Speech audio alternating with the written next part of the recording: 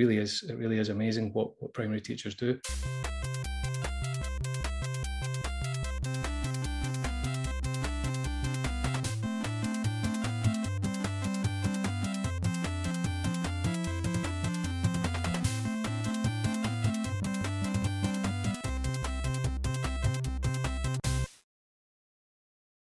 Welcome to Thinking Deeply About Primary Education, the podcast that makes time and space to really think about pedagogy, teaching and learning, professional development, anything of interest to time-poor but enthusiasm-rich primary teachers.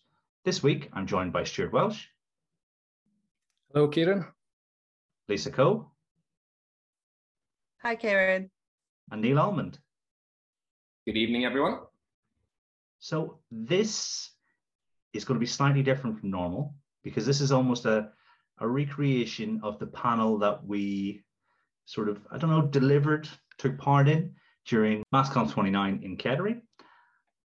Although the panel was different on the day from planned, and it's different now from the panel that took part, but I think we're still going to have a really rich conversation. And so my first question on the day, my first question now is going towards you, Stuart. What does mastery mean to you? And is it something we should aspire to? So thank you for passing that question to me first, Kieran. What a question it is indeed. I think that's something that we could talk on and on at length about. And I do feel that definitions of mastery vary wildly, depending on who you speak to. And so I think it's certainly important for us to consider what mastery probably isn't, as well as maybe how it's evolved over time to what we currently think of mastery at the moment. And so I suppose the first thing I would say that mastery probably isn't is that it's not a textbook or an online platform, and it's not a curriculum either. There's plenty of things available that may say, here's a mastery curriculum, or here's a mastery textbook or whatever, but these things are just resources. I think it's how you use these things that determines whether you're adopting a mastery type approach. And so, yes, a solid, logically sequenced, coherent curriculum is a foundation there. But for me, it's about what we do as teachers, the moves that we make within that curriculum that move us towards teaching for mastery type of approach.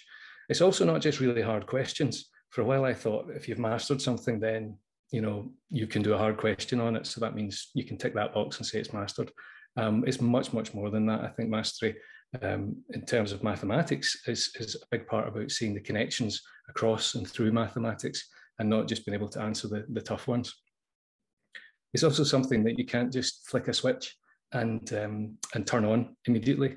And I do know that there are schools that have sort of decided from September we'll be doing mastery, and it's always interesting to hear about the planning and the preparation that's gone in before that, because it is a move, it is a journey, I think, toward mastery, and something that you might not see real benefits for 3 to 5 years as you watch pupils move through that system to see the real power of mastery.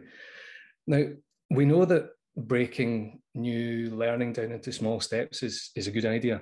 But there's a danger that we think mastery might be breaking sort of learning into micro granules and sort of viewing them in isolation and sort of working hard on them until you can do them without thinking, and then you can tick them off and say that's mastered as well.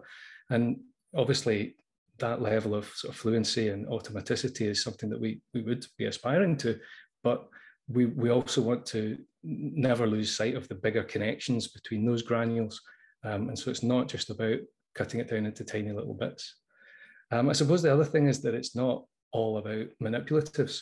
So I work with Complete Mathematics, and we talk about CPAL, the concrete pictorial abstract language relationship, that cycle between those four.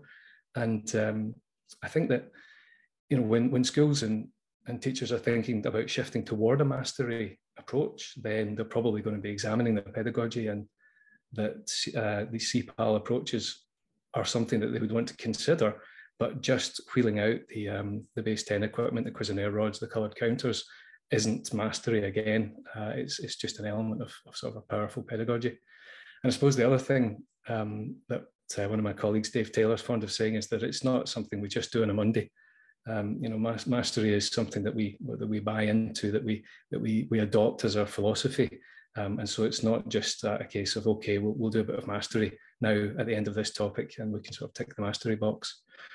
So I suppose that's a big list of things that mastery isn't. And I imagine the rest of the panel will come in at some point and talk about what we feel mastery is. But I think you can come at it from two ends, come at it from a very sort of theoretical high level and talk about a complete philosophy of schooling, about a belief in what learners are capable of doing. And from the other end, you can come at it from quite a technical sense in terms of it's about moves and behaviours that teachers make in the classroom. But I think ultimately what we're trying to do is we're trying to look at mastery through the sort of eyes and early work of Benjamin Bloom. His model of mastery is really the only one that's been sort of researched and tested and shown to work over and over, sort of developed further by Thomas Guskey. And it's really just this idea of trying to bring all the benefits of one-to-one tuition. We know that's the best way to work with a student or a pupil, is working one-to-one to bring those benefits into that one-to-many environment which we have in the class, and something that's so hard to do. The famous 2 sigma problem, which Bloom posed, that pupils tutored one-to-one perform on average 2 standard deviations better than the average pupil in a sort of conventional class. So Bloom's early sort of take on mastery was really all about formative assessment and corrective teaching, basically finding out what pupils know and don't know and doing something about it, and taking the time to actually make those changes. And Bloom showed you could get big gains in the classroom doing that. And I think over time, certainly the work that we do at Complete Mathematics is sort of fine-tuned that down even further, really thinking about prerequisite knowledge, really testing if pupils have that, working with corrective teaching and some sort of intervention if required. Some pupils may be doing enrichment work before the whole group moves into a new idea together, where we work through that with a variety of teaching approaches. And then it's all about this continual formative assessment, making sure that we're not moving on until all the pupils have achieved at least that 80% mastery threshold in the new idea. And I think it's huge in mathematics because it is such some people talk about hierarchical subjects, almost more than that. It's so interconnected, mathematics, ideas running all the way up and down through the curriculum and jumping across and joining things together that you wouldn't think were joined together. And a subject that is so interconnected in that way, that being sure of these foundation building blocks is to me, it just seems like a no-brainer that we would want to go down that approach. So I've obviously hogged the answer to that question, but it's something that I've thought long and hard about. I've seen it working in classes. I think it absolutely is something we should aspire to, but we do need to also understand that it isn't a switch that we can flick. We can't say to teachers, from Monday you have to start doing mastery. It needs a lot of support, it needs a lot of thinking, a lot of planning, and a lot of sort of CPD that goes along with that. I think Stuart's touched. I'll just add kind of one more thing, and it's something that Stuart touched upon that I want to really reiterate from the reading around mastery that I've done, is that especially thinking from the primary perspective, it's only kind of something that you hear about within mathematics education. There are several kind of schemes out there that, as Stuart mentioned, are offer you some sort of the mastery scheme that's going to cure all your mathematical ills. But actually, it's not the case. I say mathematics is a model of teaching that can apply to pretty much any subject. I'm sure Stuart would challenge that and say it applies to every subject. And I think that's, for me, in terms of my journey as it was, that was the biggest thing, because as I was developing my teaching, my understanding of everything, which was pretty much, before Mark McCourt wrote his book, mastery to me was just something that existed within maths, and there was this special, mastery threshold that you had to get, which is why it was really interesting reading about the historic, beginnings of the mastery as a model of schooling with the, Winnetka plan and things like that. So one thing for sure that it isn't is something that is specific just to maths. It is something that you can apply across, multiple, if not all subjects across a school. I think it's really interesting what you've talked about, particularly with connections. So Stuart talked about the importance of connections and how interconnected maths is for me. And I think my sort of journey into mastery has come slightly differently, certainly from Stuart's, I think probably from Neil's as well, in that I worked with ARC's Mathematics Mastery Programme, who have a sort of almost a different but connected approach and idea around mastery. So mastery for them ultimately is about being able to approach a concept in an entirely novel way, and having the understanding of that concept to be able to tackle a novel problem involving that concept. I know Stuart said about that not being harder problems, and I agree with that. But I think it is about using that interconnectedness and being able to recognize when we are looking at fractions, say, the relationship between multiplication and division. So for me, mastery is something to aspire to, because we as teachers need to make sure that we are thinking about those small steps, we are thinking about the interconnectedness, and we are ensuring that all of the children are, to use my colleague's phrase, on the bus, keeping up with those small steps, in order to be able to then use those and utilize those skills and strategies to different contexts and different problems. So I think, although I come at it from a slightly different perspective, I think actually I have a similar, it's a sort of, they're in the same wheelhouse in terms of the importance of mastery. And I completely agree, it's not something you can just suddenly pick up and do. It's not something, you can't start ARC's Mathematics Mastery scheme and suddenly be doing mastery. It's about a whole school shift, a whole school journey to developing a mastery style of teaching. I mean, those are pretty comprehensive responses. I think it's difficult, normally I'll push back, but what I don't want to do is I don't want to try and influence the panel's thoughts or look as if I'm pushing one aspect of the panel's responses too much. So I think that's a good way to start. The reason that question's in there is because Elliot Morgan, whenever we're doing live streams, Stuart, before this you were talking about Atul's Maths Chat Live. So he knows that Mark McCourt will listen to Maths Chat Live, and so he will ask us what we think mastery is to try and put us on the spot as much as possible in that situation. So he can consider this question fully answered today. So then the next question came from Tom Oakley on our Discord, which I think most of you, if not all of you guys, are members of to varying degrees. And he says, does extending higher attaining children towards greater depth act in opposition to our efforts to close the gap between pupils? Lisa, you okay if I throw it your way? The air quotes are doing a lot of work in that question, but there are a lot of contentious terms in what is a really provocative question. It is a provocative question, and I've been thinking about it. And I think what's interesting for me is that my gut reaction is no. My gut reaction is just to say no, Tom, and that's it, end of conversation. Because for me, we close the gap by ensuring that all pupils have access to, if we're thinking about mastery and if we're thinking about fluency, and I'll just define that in a second, I think for me, it's about all children having access to mastery style teaching. So that small steps progression, that ensuring everyone is together, the formative assessment, the working out what they don't know. Then I think that is what will help close the gap. So for me, fluency, because I know that can be defined in lots of different ways.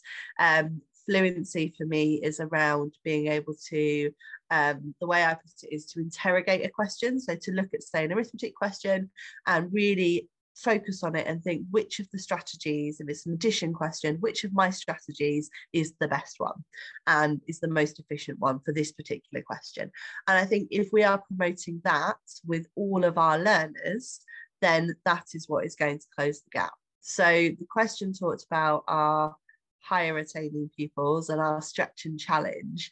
And I think that's, for me, I don't think that is going to I don't think that's going to hinder widening the gap, because I think that those children will be offered depth within a concept. So I think it does again depend on how you're defining stretch and challenge and what you're doing with stretch and challenge. And I know that my colleagues on the panel, will understand the concept of stretch being about depth of a concept rather than bigger numbers or harder questions or whatever it might be. But I also know that we still, in the primary profession in particular, we still have a bit of a hang up there where teachers will think higher retaining pupils need bigger numbers or word problems or multi-step problems or whatever it is. So I don't think that offering depth within a concept to children that are more quickly grasping the basics is going to widen that gap, provided that we are doing all of the formative assessment stuff that Stuart mentioned to make sure that the majority of our students, 80% or whatever sort of target you're setting, are grasping those basics and getting that kind of fluency approach. But I'm happy to be questioned on that. It's it's a very loaded question. Having talked to Tom Oakley many times, I know how carefully he crafts such things. So, the issue of, greater depth, what is that in mathematics? I don't think anyone really truly actually knows what that is. In fact, I'd go as far as saying it doesn't even exist. You either understand the mathematical ideas and you can apply them in novel contexts, or you can't. The idea that there's kind of something else that's greater depth is, in my opinion, a little bit silly. However, going back to think about what Stuart said there, kind of like the mastery cycle. Part of that mastery cycle is this idea of enrichment tasks.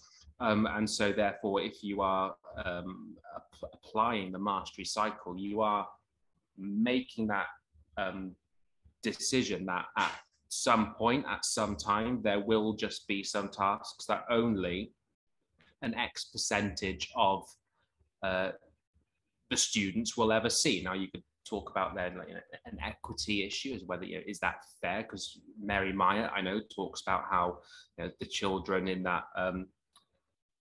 who aren't in that kind of greater depth percentile, they crave and they want those kind of activities. And it might be the case that presenting them those types of activities might actually aid and support their learning. And you can pair them up and you can do all kinds of pedagogical choices within the classroom that might actually help support those pupils as well. So it's a very difficult question to answer fully, but I would say that if I had to pick, I would say that it probably does go some way to widening that gap because of the cognitive processes that one must go through with those types of enrichment tasks. Because I'm imagining, whether deliberately or undeliberately, by providing them those tasks, you are bringing about things like method selection. There probably will be an element of interleaving, because you're going to see if they can apply it into a context perhaps that they've learned about previously. There's going to be that added retrieval practice element from those tasks that are only going to help strengthen that mathematical schema.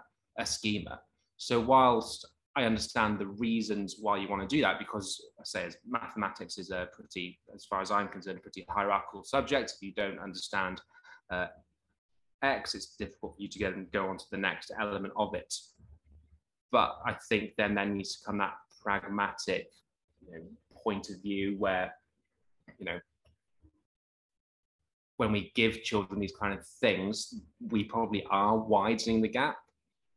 However, we're doing it for the purpose that actually it's going to either lessen that gap in the future, or it's going to enable those children who aren't ready for that enrichment process to actually keep abreast with everyone else in that group in the kind of the short term. I'll sort of respond to that before Stuart. Sorry, Stuart.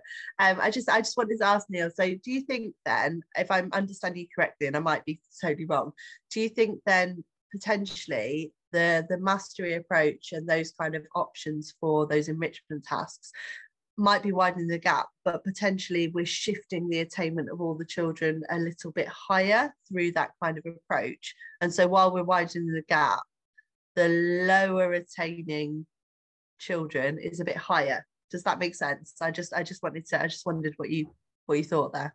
Yeah, it makes perfect sense. There is a Bloom paper, and I can't recall the exact one, but on it he kind of plots a kind of a standard deviation on the bell curve and what a mastery deviation on the bell curve would be. And, you know, we don't cut out that middle, that kind of bottom 20%. All we do is we shift it a little bit more further on, which, you know, I am a big fan of mastery, of course, but, you know, there's also that element of, you know, being in the classroom and all those decisions that come with it. If we can shift that bell curve, and that's kind of a, you know, that normal distribution, then absolutely, like, that's what we should be doing. And I think, you know, some of these things that, for what I would say is that if it was the same pupils always doing that enrichment, something is probably going wrong. As long as you were ensuring that across, don't want to put it in such blunt terms like a term or whatever, as long as across their mathematical journey, all pupils are kind of experiencing that enrichment, absolutely fine. You know, you are probably doing something right. You know, geometry and number are very different beasts. However, if as you're kind of progressing through this journey of mathematics, you are finding it's always the same 3, 4, 5 pupils who are accessing that enrichment, I think something's going wrong. So I'm nodding away here, Neil, with that, particularly with that final point. I think it's so important that we don't lose sight of the fact that all pupils should be getting those opportunities to behave mathematically, to experience, you know, using their maths, as Lisa sort of mentioned earlier on. It's not all about what you know, but what can you do with what you know. And so we must be factoring that into our teaching, that sort of behaving mathematically type phase. But going back to Tom's question, which, you know, I've got a lot of respect for Tom, and I'm delighted that he's given this question. I'd like to think, you know, how are we defining this gap? What is the gap? Is it a gap in attainment? Is it just raw old exam scores at the end of the day? Or are we talking about the gap between pupils' experience of school mathematics? Because some pupils have a really, really tough time going through school, and they don't enjoy maths. They're switched off from an early age. They find it too challenging. They can't make head nor tail of it. And, you know, you've got over a decade of this sort of torment for these poor children. And if there's a gap that we should be closing, the gap that we should close is that one between the experience, because I don't think there's any reason why people should have to find maths so challenging. But there is a sort of source of that, and it tends to be because we quite often give pupils work that's beyond the level that they're actually at. And I think it only gets amplified as we go through the years of schooling, because the gap, which is ultimately going to present itself as an attainment gap, when it comes to GCSE, for example, that gap is also causing groups of pupils to be sort of given work that's deemed to be appropriate for their age, when it's actually not appropriate for their mathematical development. And so, you know, the gap, however we define it, is something we want to tackle. And the way to tackle it is by teaching from mastery. You know, we talked there, or we heard there, about the same 3 or 4 pupils perhaps accessing the enrichment material. It should be the other way around. There should be 3 or 4 pupils getting some corrective instruction for a small amount of time, while the rest of the class do some enrichment, before we then all move on with the new mathematical idea together. Or otherwise our mastery system isn't working. I think if we've only ever got a handful of pupils who are giving sort of extension and enrichment, then there's something not right. There's something broken in that system. And the key really here is to try and remember that greater depth or enrichment, or however we want to call it, it certainly doesn't mean giving bigger numbers. Lisa, absolutely, you're spot on with that. And it also doesn't mean sort of just doing harder versions of the same question. Maths is so rich. I mean, we're probably going to come on and talk about curriculum at some point during this conversation. There's a lot in there already in the school curriculum, but maths is much, much bigger than that. outside of school maths, there's so many interesting things that pupils can be exposed to at various stages in the maths journey, which we can classify as enrichment. And it gives them the opportunity just to see maths in a different light, whether it's simple stuff like working with patterns or looking at combinations, making ordered lists, really being that little bit more mathematical. And so does it close the gap? Does it open the gap? Does it run a risk? If the gap is an attainment gap, then Teaching for Mastery, which involves giving pupils enrichment material while we support others, in my opinion, is not going to widen that gap, because what we're doing by working with the pupils who need corrective instruction is we're working to close the gap. And that's the point of the whole system. And I don't think that the enrichment material are going to add so much that they're going to open and widen the attainment gap. Yes, there might be something in terms of the richness of the pupil's experience, but I would still rather have large bodies of pupils enjoying the maths journey and being supported and feeling part of the work that the class is doing than have them just be cut adrift and fall by the wayside. 2019, I think, was perhaps the last time we could look at exam results and sort of make some judgment calls. And I've been looking recently at GCSE results. I think grades 7, 8, and 9, so those are the top 3 grades. About 16% of pupils sitting at GCSEs get the 7, 8, or 9. So those are the pupils that are on a pretty good trajectory through school maths. Those are probably the ones in a mastery model where they'll do quite a bit of enrichment, I would imagine. But something like 23% of pupils that sat the GCSE in 2019 got either a U or a 1 or a 2. And that's a huge number who are not achieving in a qualification which I believe they could pass. And they could pass if they'd been on a mastery trajectory from primary school. That's the difference that we can make. And so if it comes to doing a little bit of enrichment work for some pupils whilst we support others, and the support results in them getting a 4 or a 5 for the GCSE at that stage, then we've won a watch, we've done the right thing. And I think that's probably my response to Tom. Yeah, a deceptively devilish question, that one from Tom. You know, they're not going easy on us at all. Well, I say us. They're not going easy on you guys at all. The next one is from Charlotte Hawthorne, who is obviously, you know, regular at maths comps and big part of them. Johnny Hall's, is it maths takeaways that he does on a Friday night sometimes? Yeah, teaching together. They do teaching together. Teaching together, which I think started online, but there's been a few possibly in person. And she says, the national curriculum is overcrowded, and some ideas, such as adding fractions and mixed numbers, could easily be left completely until secondary. To what extent do you agree with this statement? And are there other examples that you wish were in Key Stage 1 or 2, but aren't? So another easy one for us to get under the skin of. Is it overloaded? I would say yes. I think there's a large proportion of the primary teacher population that says, you know, there's far too much content to teach for children to actually be able to master, pardon the pun, the content that we are actually asking them to learn. And I think because of the pressures of an overcrowded curriculum, that's where you have that, that's where that conveyor belt curriculum approach then starts to come in. You think, oh, God, I have to take children through this journey quickly because I have this end result here, which is that either Key Stage 1 SATs at Year 2 or Key Stage 2 SATs, Key Stage 1 SATs at Year 2 or Key Stage 2 SATs at Year 6.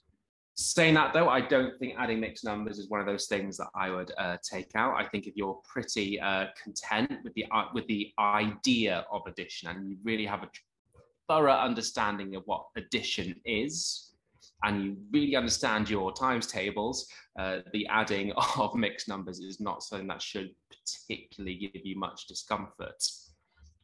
That said, I think there are things that we can do with the primary curriculum to ensure that pupils have enough time, particularly at Key Stage 1, to really understand those foundations of mathematics, because I think that's where you have to be very careful. So much mathematics happens early on in the early years, Key Stage 1. And I think if you track people's understanding of particularly number back far enough, I think you'll find that where they fall down is probably around Key Stage 1, because of that kind of conveyor belt we need to kind of get through. Things like we expect, because of the national curriculum, whilst students are still trying to understand and come together with the base 10 system, we then throw base 60 at them quite quickly through the act of telling time and how many hours are minutes and how many hours are days, etc., etc. And I think at that point, it potentially is too abstract for them. So time, if I could wield a magic wand and say what can be taken out of Key Stage 1 to provide more time to make sure the foundation of the success can be there, I would take time out completely. Many a teacher argues about the idea of Roman numerals being taken out. I'm actually a big fan of the Roman numerals, just because for so many, for some pupils who I've taught who have struggled with the idea of a place value system, once you throw an additive system at them like Roman numerals, a lot of place value seems to click in place. And I think for that reason, which again is totally part of my own experience of teaching mathematics, it's been the thing that children need to kind of click. So I know that some teachers, when they hear this question, might say, yeah, throw out Roman numerals. I would keep it in for that reason. But I think our biggest wins are definitely getting rid of time from Key Stage 1 completely.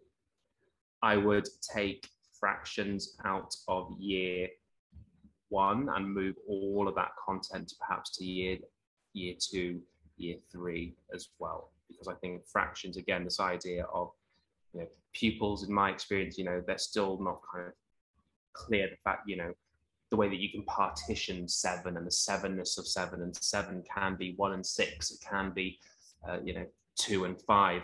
The idea that then we kind of have this half of what a 1 is as well, it kind of happens too early in that kind of mathematical trajectory from my experience anyway.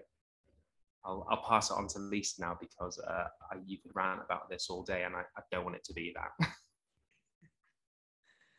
Thanks, Neil. I agree with you in a lot of those points. I think fractions and adding fractions, I've been almost circular with my thinking around this. So I have been, so this year and last year, I've been writing a curriculum for the trust. So I've been writing a whole scheme of work, as it were. It's not quite that, but it's I've been writing a curriculum for years 1 to year 6 for the trust, thinking about all of these things. And at one point I wanted to get rid of things like adding and subtracting fractions, particularly when it came to mixed numbers, or particularly when it came to where there was a lot of equivalence to find, because I felt that it was a lot cognitively for children to grasp. But then I actually came round to thinking again, because if we want our pupils to be fluent with additive structures and like as Neil said, really understanding what addition is, and the different strategies that we can use for addition and subtraction, then I think that actually it's a really important part of that, and I think it's really important for development. I would get rid of time in Key Stage 1. If I had my way, there would be no formal teaching of time until probably year 5 or year 6. I'm not saying you'd never look at the time, but I think the formal expectations for time, children, as you say, the base 60 system is complicated. Children these days, particularly when we're thinking about analog time, their lived experiences of that just aren't really what we even as children had. I mean, I remember having a watch as a child that was an analog watch, and children now don't experience that. So I would personally get rid of it all until year 5 or year 6, and kind of teach it incidentally. My thing at the moment that I'm grappling with, and I'm sure Neil and Stuart will have opinions on, is around statistics across the national curriculum, specifically line graphs. So I've actually stripped out line graphs from most of Key Stage 2, and they're being taught in science. But I'm thinking more now about how graphs are used and how kind of line equations and things like that are used in secondary. So this year I've run the NCTM's 5 to 8 continuity programme, and it's made me really think about how graphs, line graphs in particular, are used in secondary, thinking about two variables, whereas we in primary, it's almost always a time and something graph, so time distance graph. And I think that we are not exposing children enough to the way I call it, and it's not a very mathematical thing, but the connection between coordinates and graphs. We teach them very separately in primary, and I think we need to think more carefully about how they come together. So I would like to, rather than throw it all out, I'd like to have a rethink about how we look at graphical representations in primary, thinking about how they can work in other subjects like science, and how necessarily, you know, how we can teach them differently to support the sort of linear journey into secondary. So now I'm nodding away with what Lisa said there. I think a lot of really helpful points coming out there. It's perhaps appropriate just now. This might be the moment for me to reveal the horrifying truth that my background is in secondary teaching. 15 years in the classroom, head of secondary maths. But since joining Complete Maths, I've had the delight and the pleasure and the privilege of meeting, working with, and talking to lots of primary teachers. Listening to this podcast has been great for me, a revelation for me. Listening to folks like yourselves speaking has really widened my eyes to what goes on in primary schools. And I don't just mean in mathematics, because of course we've got to remember that primary teachers wear many hats, and to be able to teach somebody to read and write, and yet to still also be able to build the solid mathematical foundations, I think that deserves incredible kudos and recognition. It really is amazing what primary teachers do. And so I suppose I'm sort of kind of uniquely placed on the panel to comment on this. Not also least because most of my teaching career has been in Scotland, where the curriculum is obviously different. But there's a few things that I wanted to say on this question, which I'm not a fan of this question, in the sense that I don't think it's helpful to split primary and secondary in the way that we do.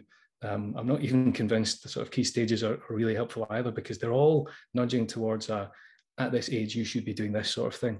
Now, if you're on the trajectory to get the grades 7, 8, and 9 for GCSE, and you're in that 16%, and that's great. But there's over 80% who are probably not quite ready to be doing what we're giving to them. And so I like to just try and think about the curriculum as a whole big experience, and just a sort of an all-through thing. One of the things that's come up in many conversations with different groups of primary teachers is this thing about time. It's really quite incredible. As a secondary teacher, 10, 12 years into my career, I would have no idea how to teach somebody time at all. So I can imagine there are huge, huge challenges in there. So Neil's idea of taking time to make time, I think I quite like that. There's probably a t-shirt in there, Neil, somewhere. But what I would rather we talked about, or rather we considered, was instead of either pulling content out or pushing content off into the secondary world, is that we focus on our pedagogy and we think about how we can perhaps improve the quality of the learning that goes on. Because we might find that those pupils who struggle to add fractions in year 6, say, who then go to secondary school and struggle to add fractions in year 7, and then we find we're still trying to teach them to add fractions in year 10, maybe it would make more sense to really focus on what goes on at the beginning there. We don't need to have big numbers. We don't necessarily have to have mixed numbers, but the concept of fractionness, the understanding of addition, and then working with things like common denominators and that idea of sort of unitization and things that are so powerful because they appear over and over and over as we carry on through this journey in the sort of wonderful universe of maths. So instead of talking about what are we going to sort of horse trade across the fictitious boundary of primary and secondary, I think we should really be saying, what can we learn from one another about how we teach these things? And as a secondary teacher, I can tell you what pupils really struggle with for years into secondary maths. And then maybe we can reflect back and say, well, what's the experience in primary like? And how can we together come up with a way of tackling this and solving this? Now, you talked, Lisa, about statistics, and my predecessor as head of department at the school where I then became head of departments was a massive statistician, big fan of statistics. And I basically spent the next 6 years trying to eke statistics out of our curriculum, just slowly moving it away, because I believe in the era that we live in now, statistical literacy is massively important. But we're looking at big data, and we're looking at algorithms, and we're looking at it's all done through technology. So what's most important for me, and some of my colleagues might not be happy with this, is not that we spend hours and hours painstakingly drawing bar charts and line graphs and things. It's that we start to get an idea of what these graphs show us, what these graphs tell us, what can we understand to be true, what can we question and challenge about these things. And if you can sort of farm off the line graphs to science, then I think that's a great idea. But do we really want pupils to be painstakingly marking out the intervals on axes and sort of plotting points? Yeah, it's all good for the manual dexterity and the hand-eye coordination, and there's value in all of these sort of practical things. But for me, I think I would rather be showing pupils a couple of graphs and saying, what are these telling us? How can we challenge these? So we can still have statistics in the curriculum, but just take a different sort of slant or a different sort of view on what we're trying to achieve with it. And then your talk about graphs took you on a little bit, Lisa, to talk about this link you said, I think, between coordinates and graphs, this coordinates and graphs thing. And I think I'm right in the way that I'm interpreting what you're saying, in that you're talking about sort of the relationship between what we kind of put in and what kind of comes out. So we do this and we get that back, which is essentially a function, a mathematical function, a rule that takes an input, processes it in some way, turns it into an output. And you've hit the nail on the head. This was the bit I was really nodding at, Lisa, to be honest, because I know for a fact that the pupils I've taught, and it could well be just through my sheer incompetence in teaching, but the pupils I've taught have really, really struggled to get the connection between a function, which is like a mathematical rule written algebraically, and the graph that it produces. This idea of we feed something in, we process it, it comes out, and you know what? Not only does it have a nice numerical pattern, we can see a constant pattern or some sort of pattern in the numbers, it's got a beautiful graph that is the visualization of the pattern that the function created. And I think far too many pupils, unfortunately, despite teachers' best efforts, it seems, don't see that connection and appreciate that beauty.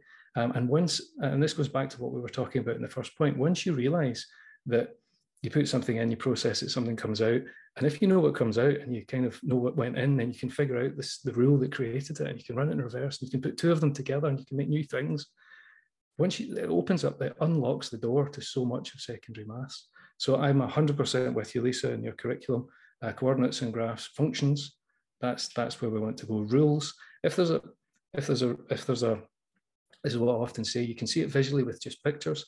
If there's a visual pattern or a numerical pattern, then there's a rule, and if there's a rule, there's a graph. And once we've got the graph, we've got power. We can do all sorts of wonderful stuff.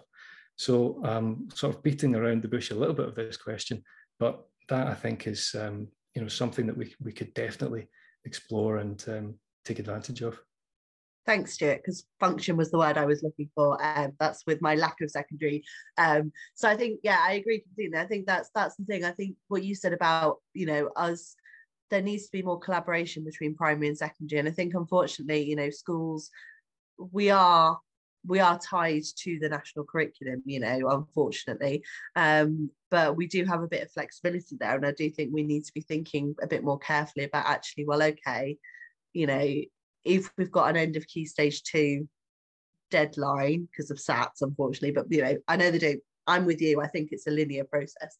What can we do? How can we jiggle things around? And I think you're exactly right with the for us primary people, children think of graphs and they think of line graphs and interpreting line graphs, and the interpretation is what was happening at 7 o'clock, at what time was the I don't know, the bath at 50, whatever it is, and they don't think about it in the way of functions and rules and patterns. And I think that's where we're missing out. I think we have elements of the primary curriculum that, rather than throwing out or rather than moving, although I think something should be moved later, like time. I think it is about looking at secondary and thinking, well, okay, what can we do to support where their learning is going? And then also, like you say, what are you struggling with in secondary that we can then make sure that we are building those foundations of, which circles nicely back to mastery. It does all tie together, because I think I'm trying to give as few opinions as possible. My only note from the actual panel was be more neutral when hosting. That was my takeaway from the weekend.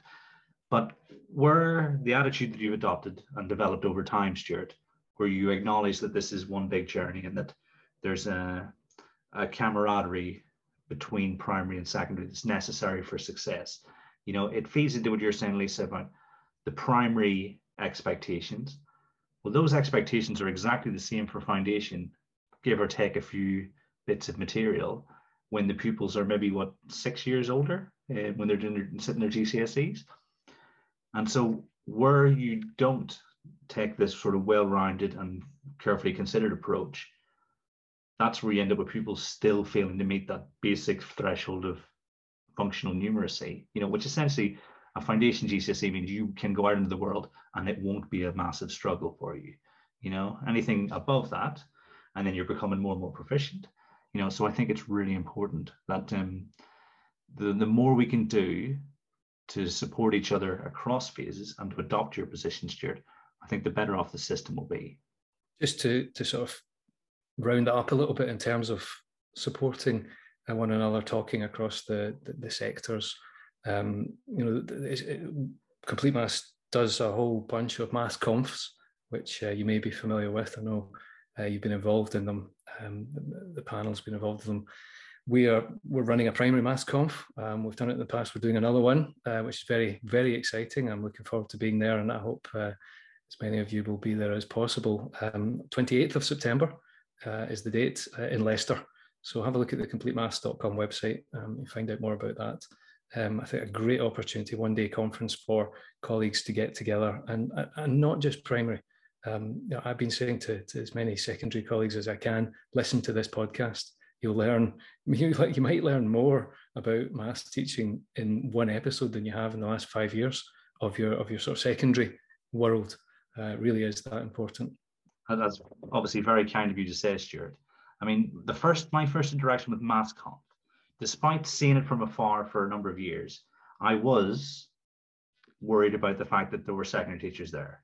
As irrational as that is, I thought secondary teachers, as a primary teacher, I'm inferior to them because I don't have the subject knowledge. I don't have the specialism to that extent.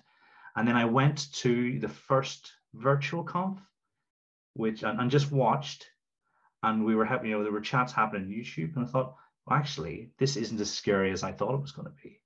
And if I have a message for anybody who's thinking about going to MathsConf, so for instance, MathsConf 30 is in Manchester, although there is a virtual one in August before then, it's go for it, because I'm trying to get as many primary people to join me as possible so I can hear lots more about maths, but also it's a completely irrational fear because teachers just want to help each other. Teachers just want everybody else to do a really good job. So any concerns were in my head, and they might just be in yours too. Can I just echo what you said, Kieran? So my first MathsConf experience was a face-to-face one several years ago in Kettering, not to be confused with the Kettering one you've just done.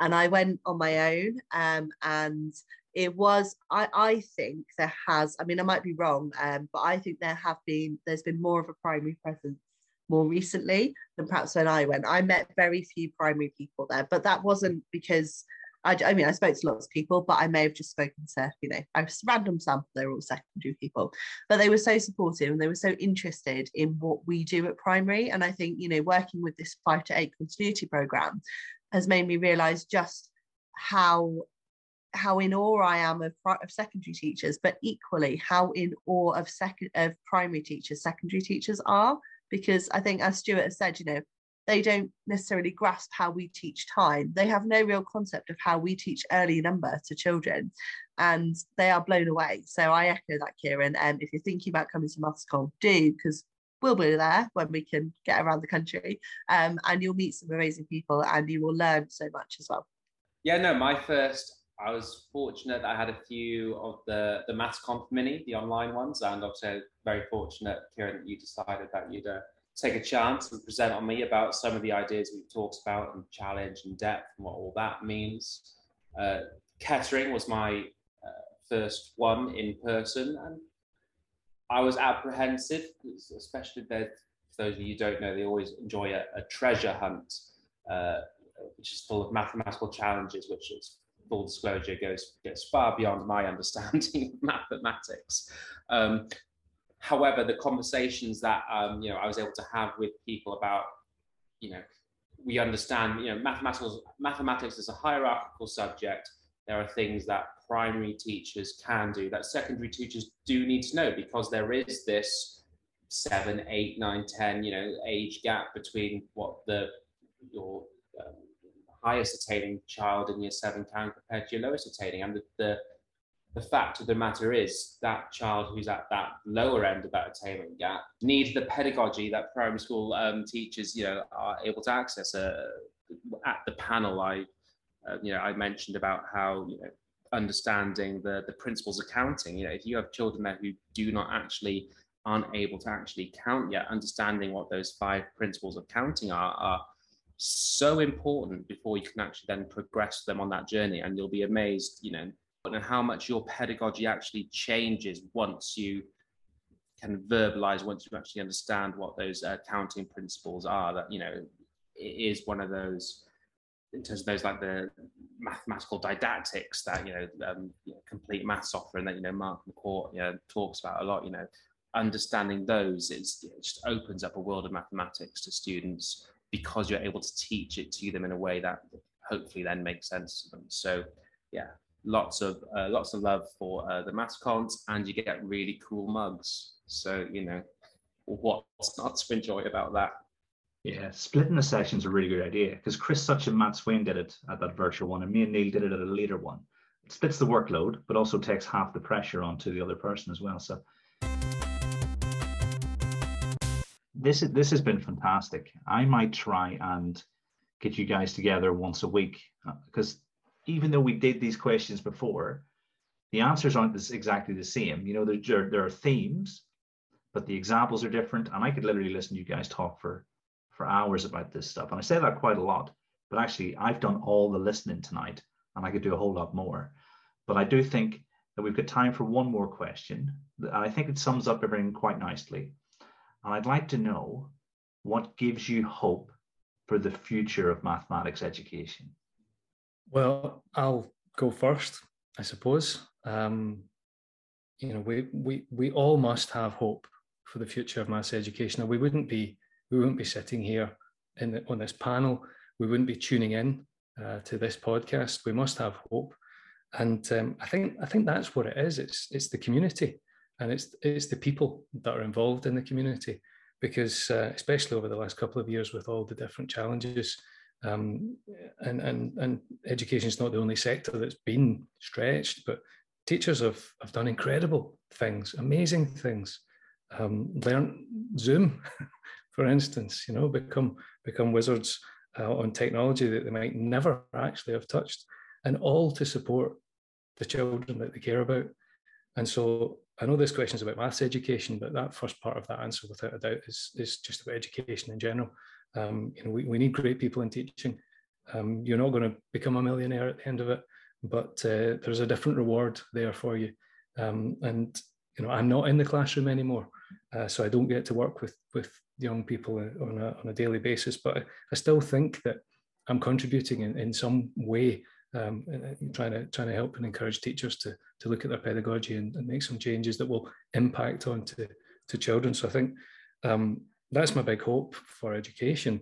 In terms of mathematics, I think we really do have a small but growing nucleus of people who do now understand a mastery type model and a way of being highly effective when it comes to teaching mathematics. And the more that we talk across the whole of schooling, primary and secondary, the more we work together, the more we share that understanding, and the more people that join and take an approach that is putting the pupils at the centre rather than sort of putting grades and,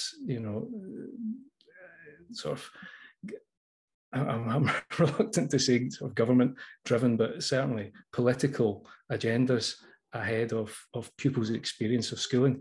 The more that we sort of start to think in that way, I think the better for everybody. The better the experience is for the pupils, but also the more enjoyable it is for teachers as we work through. What gives me hope? It gives me hope that we are going in the right direction. Some of you, I think, on the panel have contributed to the latest effort that we've made at Complete Maths to try and help teachers close these gaps and to do the corrective work. The tutor platform that we have is something that is knocking on the door. Well, in fact, it's probably going through the door now of solving Benjamin Bloom's 2 Sigma problem. We do have a situation where you could give every pupil in your class a one-to-one tutor if you wanted to. And so with people in the sector thinking like that, producing resources like that, that's the sort of thing that gives me hope for the future of maths education. What gives me hope is quite nicely introduced by Stuart, but I think I'm going to be a bit more primary specific. So when I started my teaching career 13 years ago now, doesn't feel like, feels like yesterday, but I was given the role of maths lead as an NQT. I've got an English degree, so I often feel like I'm cheating a little bit when I talk about maths, but I was given the role of maths lead and had no idea what I was doing. And back then, in my little corner of the world, so Norfolk, generally attainment is not great in Norfolk. It's getting better, it has highs and lows, but the CPD was not great either. So there weren't many opportunities for primary professional development. Certainly back then, mastery wasn't a word anyone talked about. People started talking about manipulatives, and the only person really who gave me professional development was a woman called Alison Borthwick, who was just incredible. I think she's quite well known across the UK, but she's a really good early maths specialist working in Norfolk and Suffolk, and she's just incredible.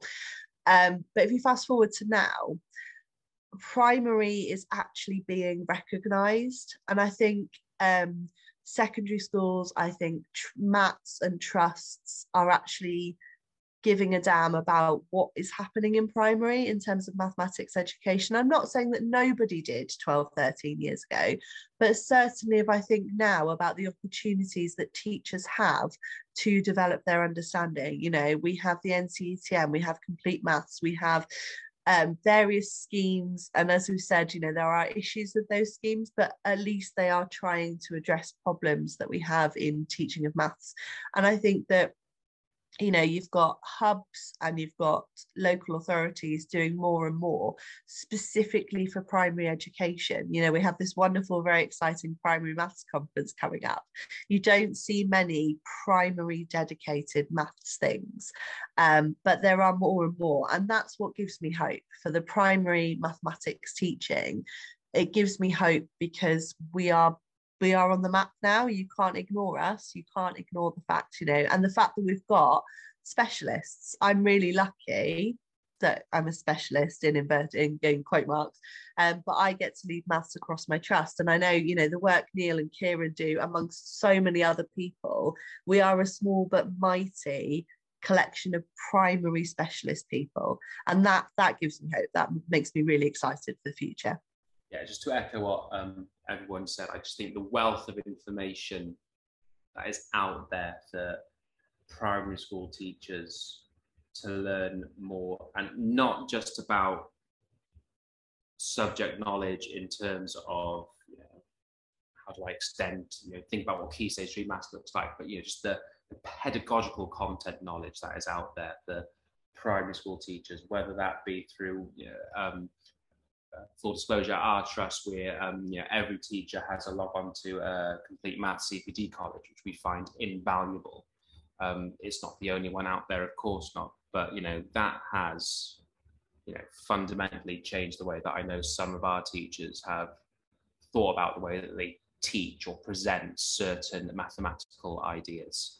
So I think what gives me hope is that there seems to be, with the advent of kind of curriculum that comes in the last kind of 5 odd years, what's come with that, and I think it's changed a little bit behind it, is this pedagogical content knowledge that people are now starting to understand. Oh, right, okay, well, we have this really interesting curriculum. Now it's like, how do we enact this so actually children actually begin to learn this? And I think that's what kind of gives me hope, is that we're kind of starting to drift into that next phase of development that I think most schools are probably coming to now, which is that how do we enact this in a way that means that all children can understand it? Where do I go to? That means that if I've used Numicon to try and teach number bonds within 10, where do I go to now if Numicon hasn't worked for that child? Well, okay, Kieran's done some CPD Maths College on how to use Cuisenaire rods, for example, and how to do that. Okay, brilliant. I got a set of those in the maths cupboard. I'll try and use those, or double-sided counters, whatever it might be. And I just think having that wealth of information at your fingertips is just going to be so valuable to teachers. Lots of reasons to be hopeful then. And, you know, I'm totally with you, Neil. I mean, I think I've subscribed the last 3 years, you know, even before I was on there, I was watching those videos while, you know, in the background and stuff. And I think it's, you know, we don't recommend stuff unless we genuinely mean what we say. And it's been a part of my professional development for years. And it's, you know, my school pay for it, and it's ridiculously cheap, you know, 82 quid, 84 quid, I think, which is nothing in a school budget. But for the value, you know, you can watch Johnny Hall talking about multi-base, you know, for 60 minutes, but spread out over maybe 5 or 6 activities. You know, Atol's made it last 3 months on the Discord. I know, and I know so much more about place value now because of Atol taking in different directions. You've done really well, Kieran, to sort of be impartial and remain quiet at the side. But there's definitely scope here for you to take that last question yourself as well, and tell us what gives you hope about the future of maths education. No, I ask the questions around here. I mean, we've had 3 tremendously challenging years, and teachers, schools and their pupils, you know, the communities are still going strong. You know, basically, if you'd said to people in 2019 that there would be a worldwide pandemic that would bring everything to a halt, but that you would need to summon the strength to keep going, even wave after wave of difficulty, you know, I would have laughed and said, no, it's impossible. We'll just give up as a species. But, you know, I hope I'm not being too hyperbolic, but we didn't. And we're almost back to that point now where the losses that did take place in many instances, you know, where people are taking a sensible approach to how they want to support people's in I don't want to use the term catching up, but I suppose I have to, you know, in filling those gaps or in learning the mathematics that they missed out on because the conditions weren't ideal. You know, I feel hopeful that it might be possible to get back to where we were and maybe even go further than that. So I don't know if that's a bit of a soppy and deluded answer, but yeah, I think the resilience shown by the profession and our commitment to our pupils, you know, I think that's what drives most people. And I think that's what will drive us forward in the future. I mean, it's been wonderful chatting to you guys. All that's left to do is to say thank you very much to Tom and Charlotte for their questions that they provided. Thank you to everyone who sponsors Ko-fi, who listens every week. Thank you, Lisa. You're very welcome. It's been a pleasure to spend my evening talking about maths, particularly with such wonderful, interesting people with great opinions. Thanks. Thank you, Stuart. Well, thank you, Kieran, for inviting me onto the panel, and thank you, Lisa and Neil. You know, just to echo what Lisa said, great conversation tonight, and I'm looking forward to next week. And thank you, Neil. Thank you, everyone. Looking forward to MathsConf Primary in September. I'll definitely be there. And to everyone at home, until next time, thanks for listening.